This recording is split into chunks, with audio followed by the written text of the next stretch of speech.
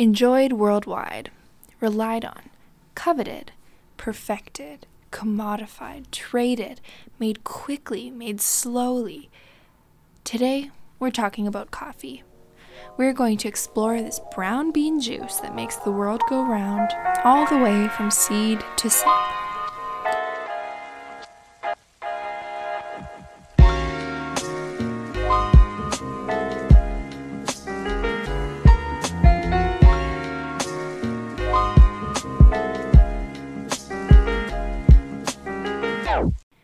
I happen to have a bit of an affinity for coffee.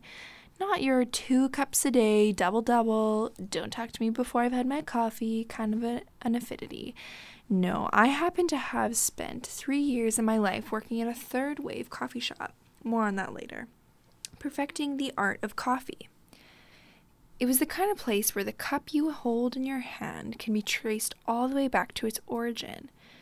This is the place my interest and knowledge changed from knowing I want some caffeine to knowing about the vast and intricate world of this hot beverage.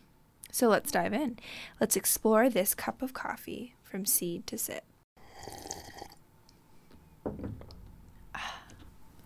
Before we talk about the coffee itself, we need to clear up some terminology. Have you ever heard of the waves of coffee shops? We've got first, second, and third waves. Some debate a fourth, but we're not going to get into that. When we think first wave coffee, we think commodity coffee. It doesn't try to convince you that the grounds are special or traceable. First wave coffee in America traces its roots way back to the 1800s, when business folks saw a market for coffee that was affordable and ready for the pot.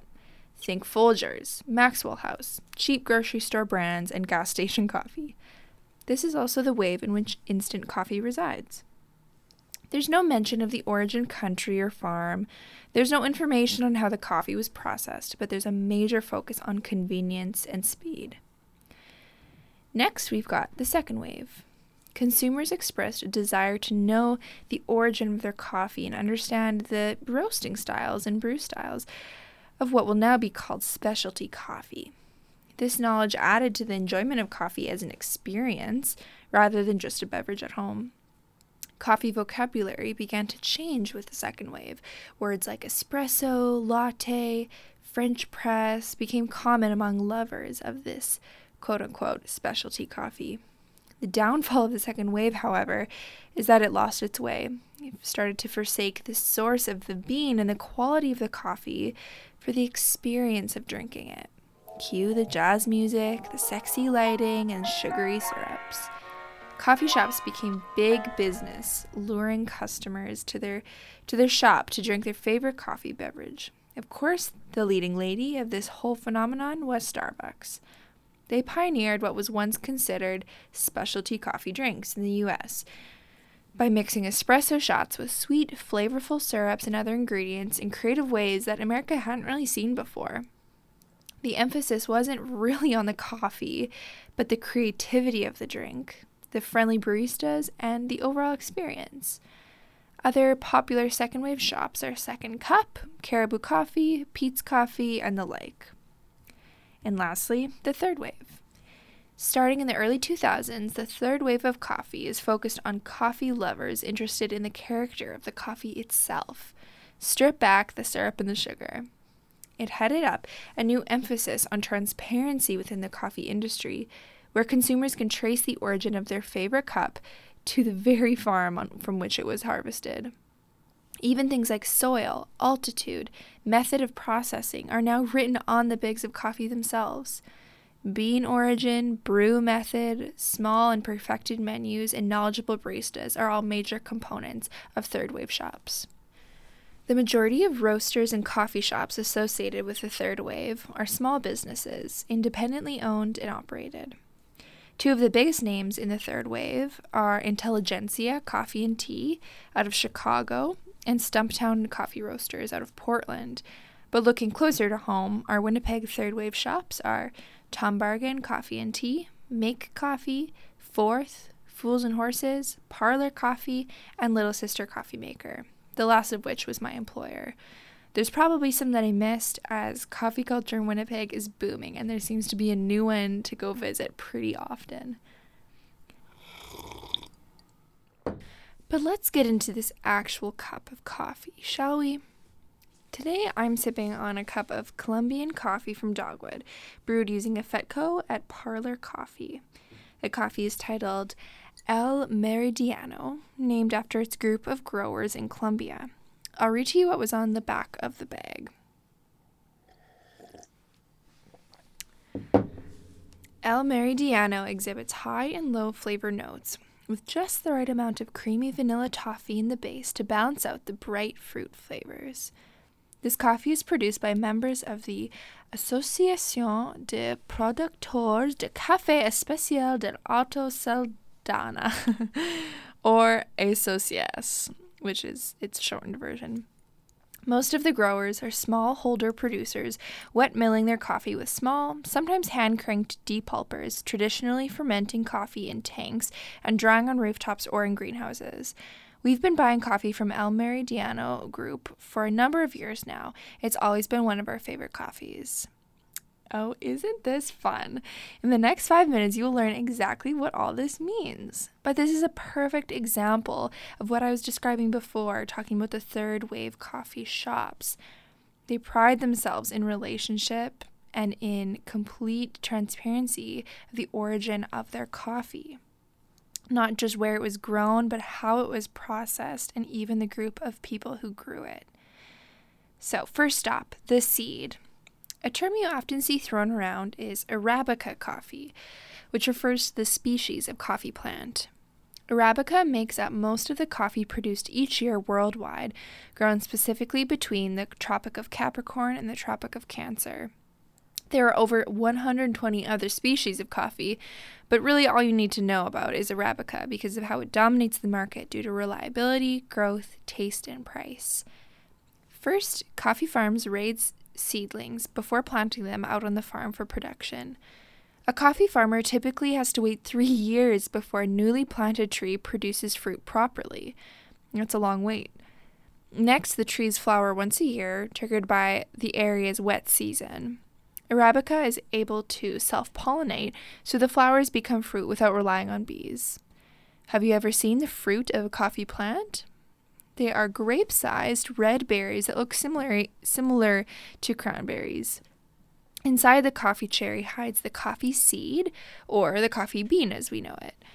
It takes up to 9 months until the fruit is ripe enough to harvest. Again, another huge wait. Coffee is no rushed process.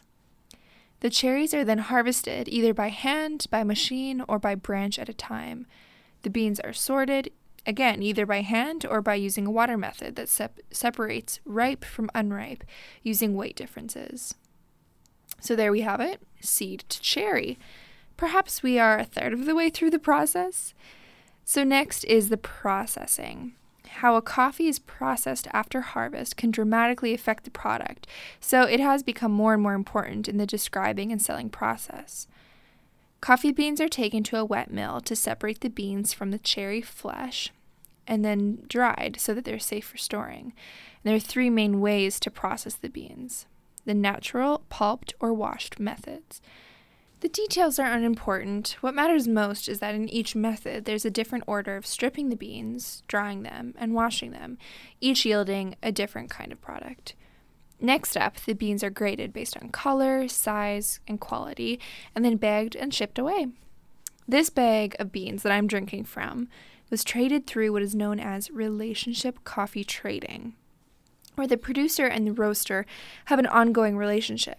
My boss at Little Sister Coffee Maker, Vanessa Statue, is one of the owners of Dogwood Coffee, and she actually met the growers of this exact coffee last year on a trip to Colombia while she was visiting all of her growers.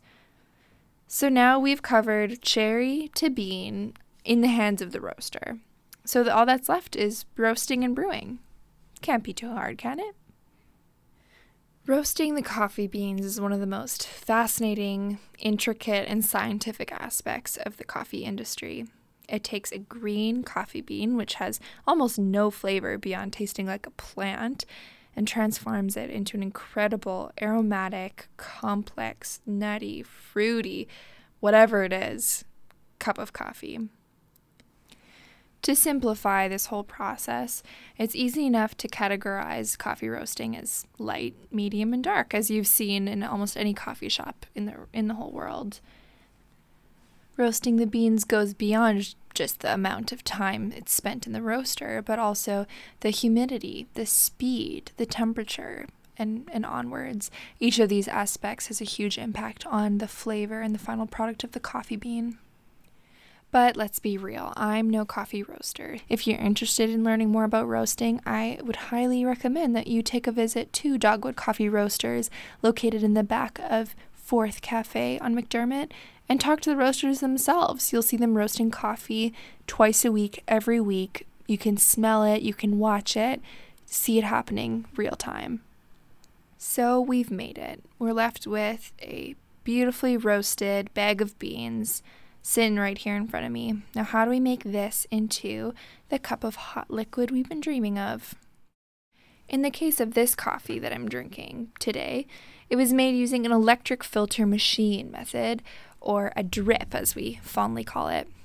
The machine that the fine folks at Parlor use to brew this is called a Fetco, which is exactly the same machine that we used at Little Sister and can be found at most Winnipeg coffee shops. Known for consistency, reliability, and speed, which is of course ideal in busy coffee shop scenarios. However, due to the consistency found in the water temperature, water pressure, grind, and dosage of coffee, it can yield remarkably accurate cups of coffee time and time again, even though you're making huge batches at a time. This is where science and convenience meet in a really awesome way. Coffee connoisseurs may argue that a good cup of coffee must be brewed 1 cup at a time, such as methods like espresso, AeroPress, or Chemex. But really, batch brew has come so long. It is now one of the best forms of coffee found in third wave coffee shops. Okay, so my coffee's cold now. I think I've covered it all.